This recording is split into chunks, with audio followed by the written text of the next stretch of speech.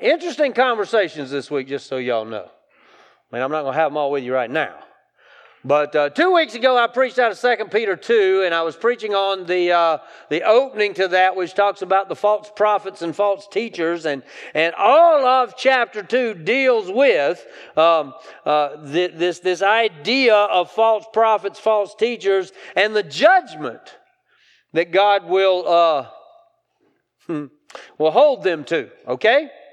That there are false prophets and false teachers. So if we understand that there are false prophets and false teachers, we know that there are false prophecies, false ideas, there are false teachings, and there are folks who follow false prophets and false teachers. Now, I proposed the idea 2 weeks ago that why would a false prophet be a false prophet? I mean, either, on one hand, they're just deceived themselves. They're following a false prophet, false teacher. And so they're deceived and they're just propagating, the deception. Or maybe as a false prophet, it has something to do with profit. Right? Could be that a false prophet gains something from being a false prophet. It might be some sort of monetary benefit. And that's referenced in the passage we're going to look at today. It might be that it's influence. It might be that it's some kind of position, some kind of title, some kind of power, some kind of something that encourages a person to basically speak untruth. And I'll go ahead and say whether they know it or not. Because the way that you know truth is to get into truth, which is Jesus. And I shared this 2 weeks ago. Jesus said, I am the way, the truth. And I'm telling you the truth, which he did tell us the truth. Not that the Bible contains. No, Jesus says, I am truth. And so for us to be about the truth is the goal. So what is it that Jesus has said to us? What are the things that we should be listening to and following? Can I just go ahead and tell you? If you don't hear a dozen false things in the world around us during the week, then you're just not listening. Okay? You're deaf. You walk around like this. And so in the world around us, there is all kind of falsehood going on. So Peter is addressing this by inspiration of God in the second chapter of his second letter. And this is how it goes. I'm going to read beginning in verse 10 or halfway through verse 10. It says, bold, arrogant people. Now, he's speaking of the false prophets and the false teachers. He says, bold, arrogant people, they're not afraid to slander the glorious ones. They're not afraid. They don't even hesitate to slander the angels of heaven and God himself. Okay? They're not worried about it. They're not afraid. However, angels who are greater in might and power do not bring a slanderous charge against them before the Lord. But these people, now, I just have to say, this verse really comes to mind when I see a newscast. Just saying. Get mad at me if you want to. But here you go. But these people, like irrational animals, creatures of instinct, born to be caught and destroyed. Right? I had somebody ask me this week about animals and souls. I didn't think about that when I was eating that steak. I'm sorry. I just didn't. Irrational animals, creatures of instinct, born to be caught and destroyed, slander what they do not understand, and in their destruction they too will be destroyed. They will be paid back with harm for the harm they have done. They consider it a pleasure to carouse in broad daylight.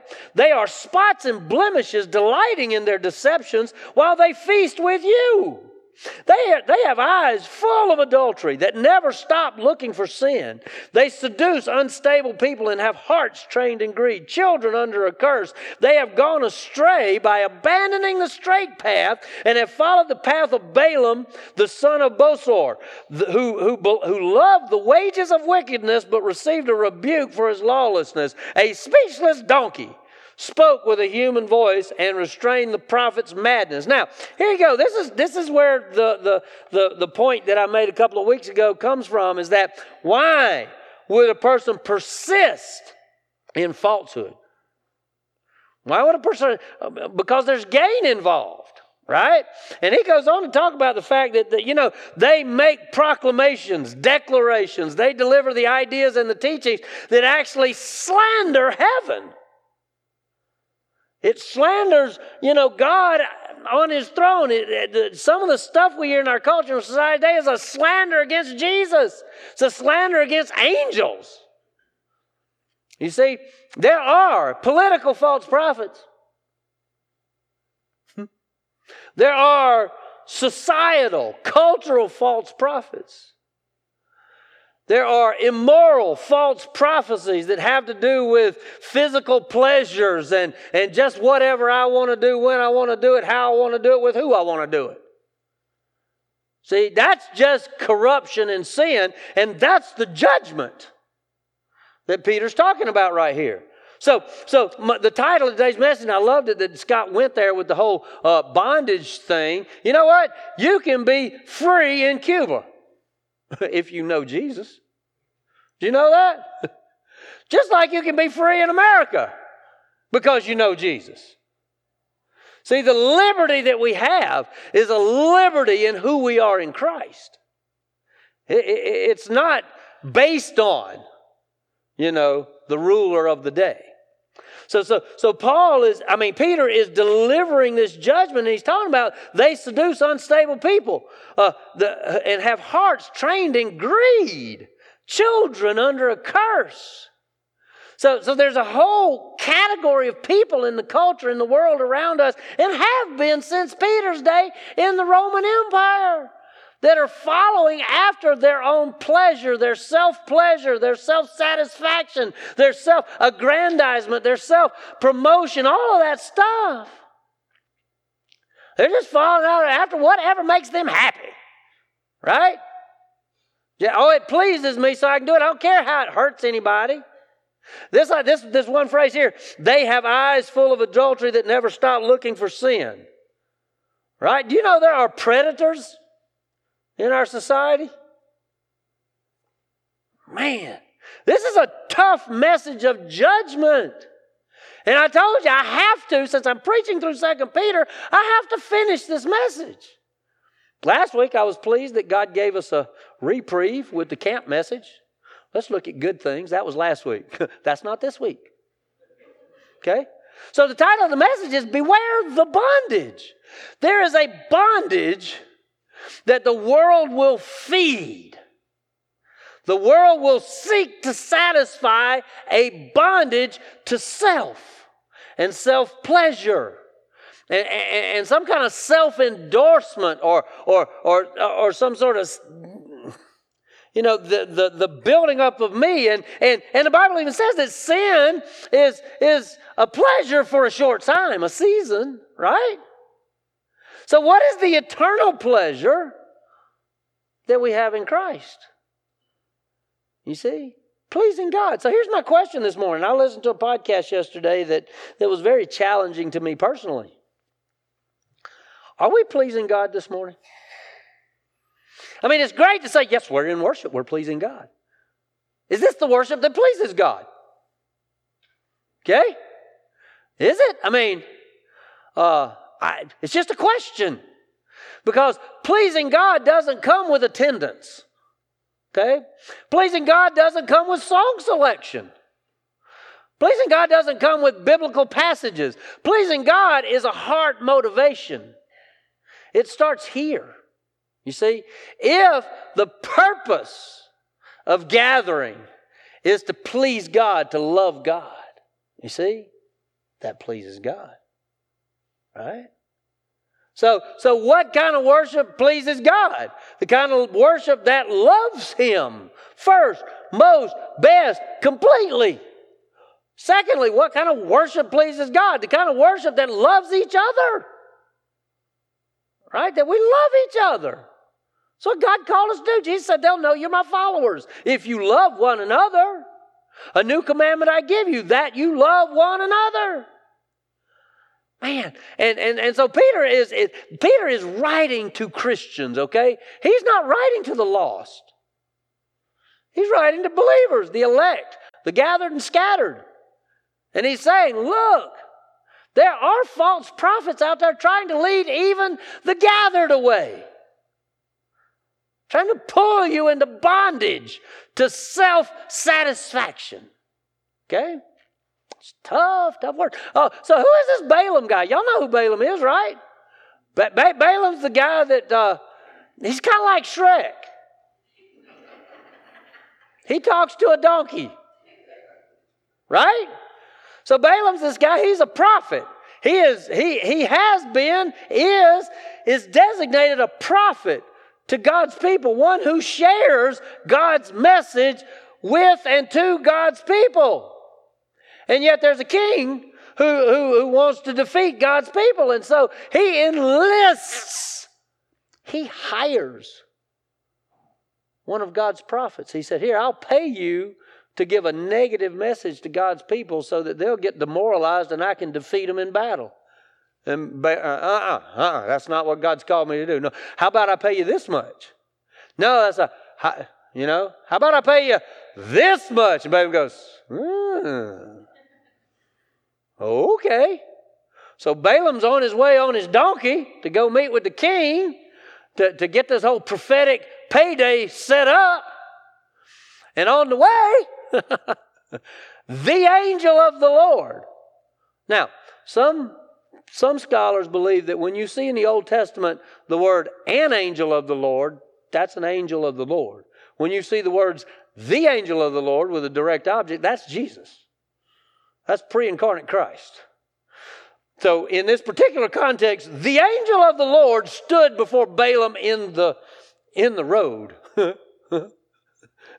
Balaam's so caught up in his own self-promotion that he doesn't even see the angel of the Lord with a sword. But the donkey does. How about that? So the donkey veers off the path because he's not about to run into Jesus. He veers off the path and Balaam beats him. So he veers off the path the other way. Balaam beats him. Finally, the donkey goes, hey! Why you keep beating me? Can't you see the angel of the Lord with that sword? And suddenly Balaam sees. Folks, do we see the misdirection going on around us? Do we see the challenge of falsehood in our culture, in our world? Is it our heart's desire to please God or to fit in? We might not be a part of the whole self-promotion thing. We might just want to be fitting in. We might just want to be one of the crowd. And so we adopt certain things of the culture just so we fit in. Right?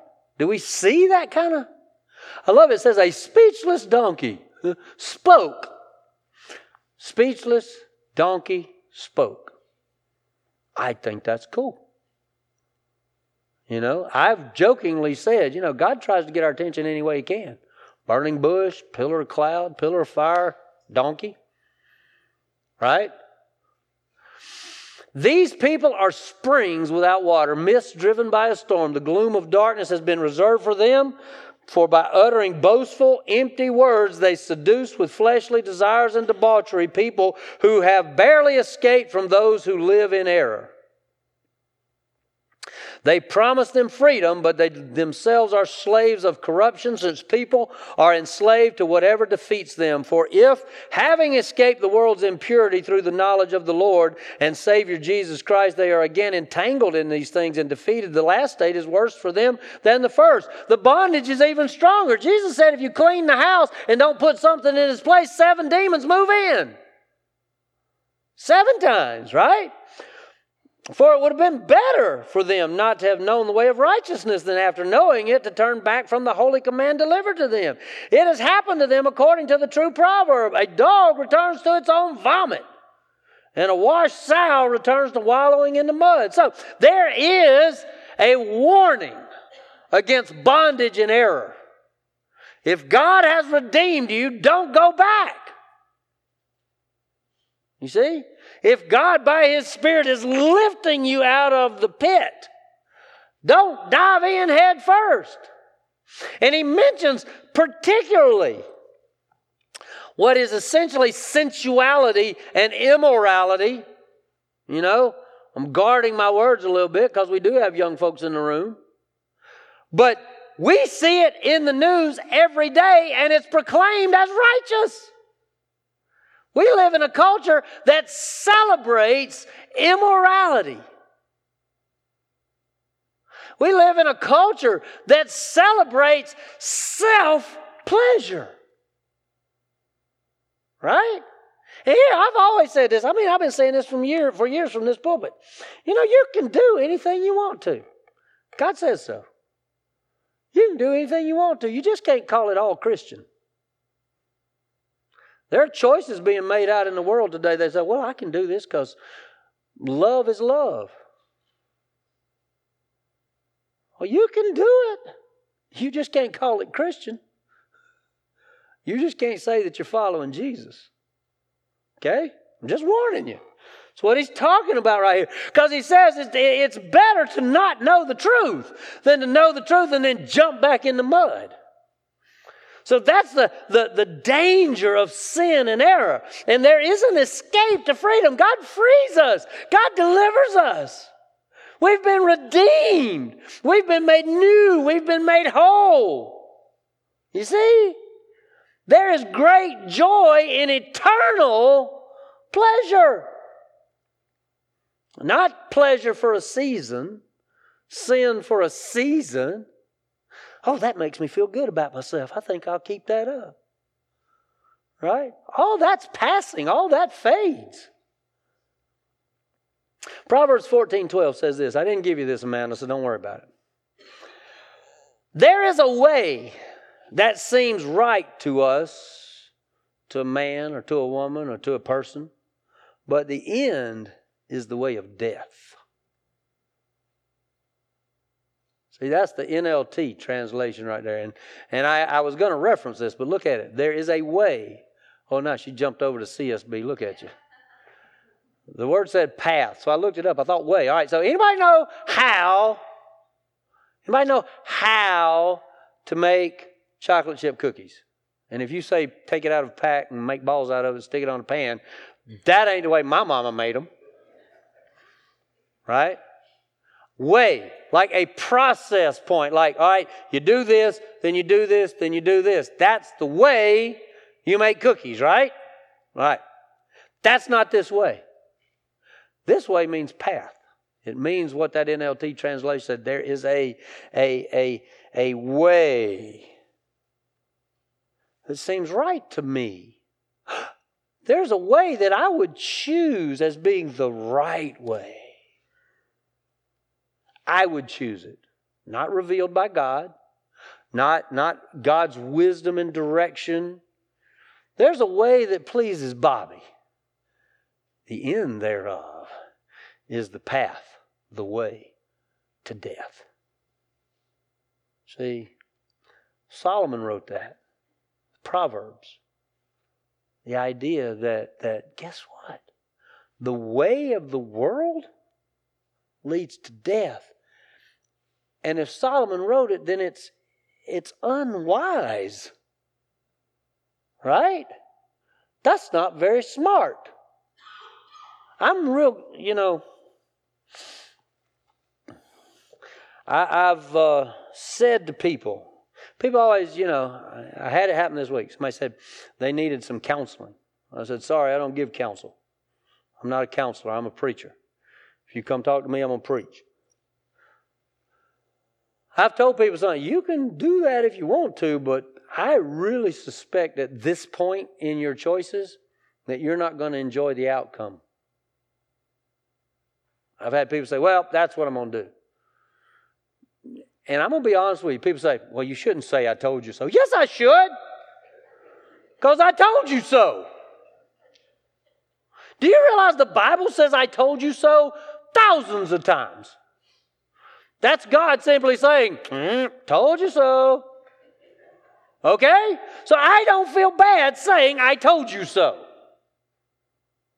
There is a way that seems right to a man, to a person. but the end thereof is the path to death. We have to warn people. Peter is warning people. I get up here and shout because I want to warn people. Seek your own pleasure. That's the path to death. There's danger in going back. So there's a psalm in Psalm 19, verse 14. I'm going to give man a chance to find it. Here's a prayer, y'all. This is just a prayer psalm. You ready? I wrote all these down this morning. These weren't there when I sent this outline. May the words of my mouth and the meditation of my heart be acceptable. Now, that word is roston in Hebrew. I did write that down. I wrote the pronunciation down because, But it's translated a number of different ways. If you look at an NIV Bible, which I used prior to going to college, then I jumped over to the NASB, and then I jumped over to the ESB, and now I'm in the CSB, and Psalm 19:14. Oh, okay. Well, I might have written it down here wrong. Okay. You're supposed to be in Psalms 19:14. See, you had me questioning myself. Yeah. Me too, neither. All right. May the words. All right, so this is what you say. May the words of my mouth. May the things I say to God, to you, to friends, to family, to strangers, to anybody, may the words of my mouth be acceptable to you, Lord. NIV says, be pleasing to you, O Lord. Now, see, we live in a graded society, right? I went through school thinking average is cool. See, it's passing. Woo! I go back to that thing where I say, part of my job in college was to read the syllabus and figure out mediocrity. Right? Okay, I can pass right here. I can do this much and get a passing grade. That's the way I went through part of my college career. Acceptable. God only accepts the best that you can give Him. Okay, the best that you can give Him. And since He knows our hearts, may the words of my mouth be pleasing to you, God. May the meditation of my heart be pleasing to you, God. Not just the thoughts of my mind, but the very origins of my thoughts, which produce the words. God, I want to be pleasing to you, God. My rock, my Redeemer. See that? I don't want to please me. There are things in the world around me that please me. I want to make sure that my first goal, my first inclination, my first motivation, my first priority, my first value is that I please God. In everything that I think, feel, say, do, I want to please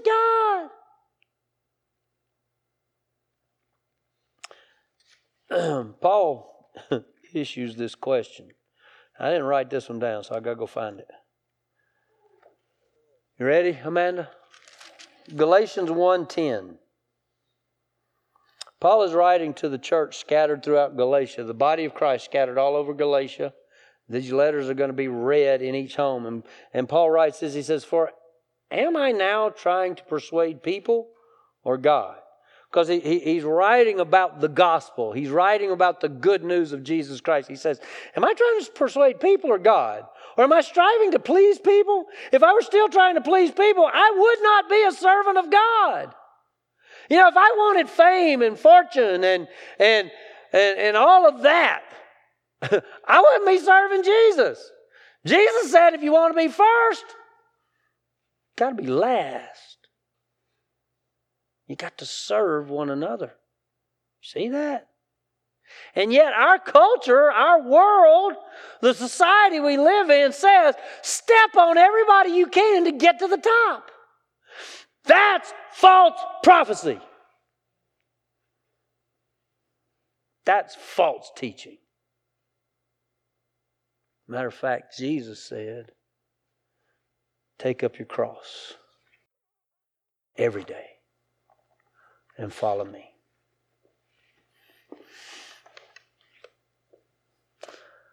See, if we're going to follow Jesus, He comes first in everything. Not what I want, not what pleases me, not what necessarily makes me happy. It might be in sacrifice. It might be in surrender. It might be in persecution. It might be in loss. See? Or it could have been in incredible, great joy of the fellowship and the communion that we have with God, our Creator, with Jesus, our Savior and Lord. And we get to commune. He gave us entrance into the Holy of Holies so that we could spend time with Him. And that's eternal pleasure, not sin for a season. See, Peter's judgment, the inspired Word of God in 2 Peter chapter 2 is harsh. But when you read that part where he says, and I'll get to chapter 3, dear friends. All right, Peter's going, all right, I just pronounced a whole lot of judgment.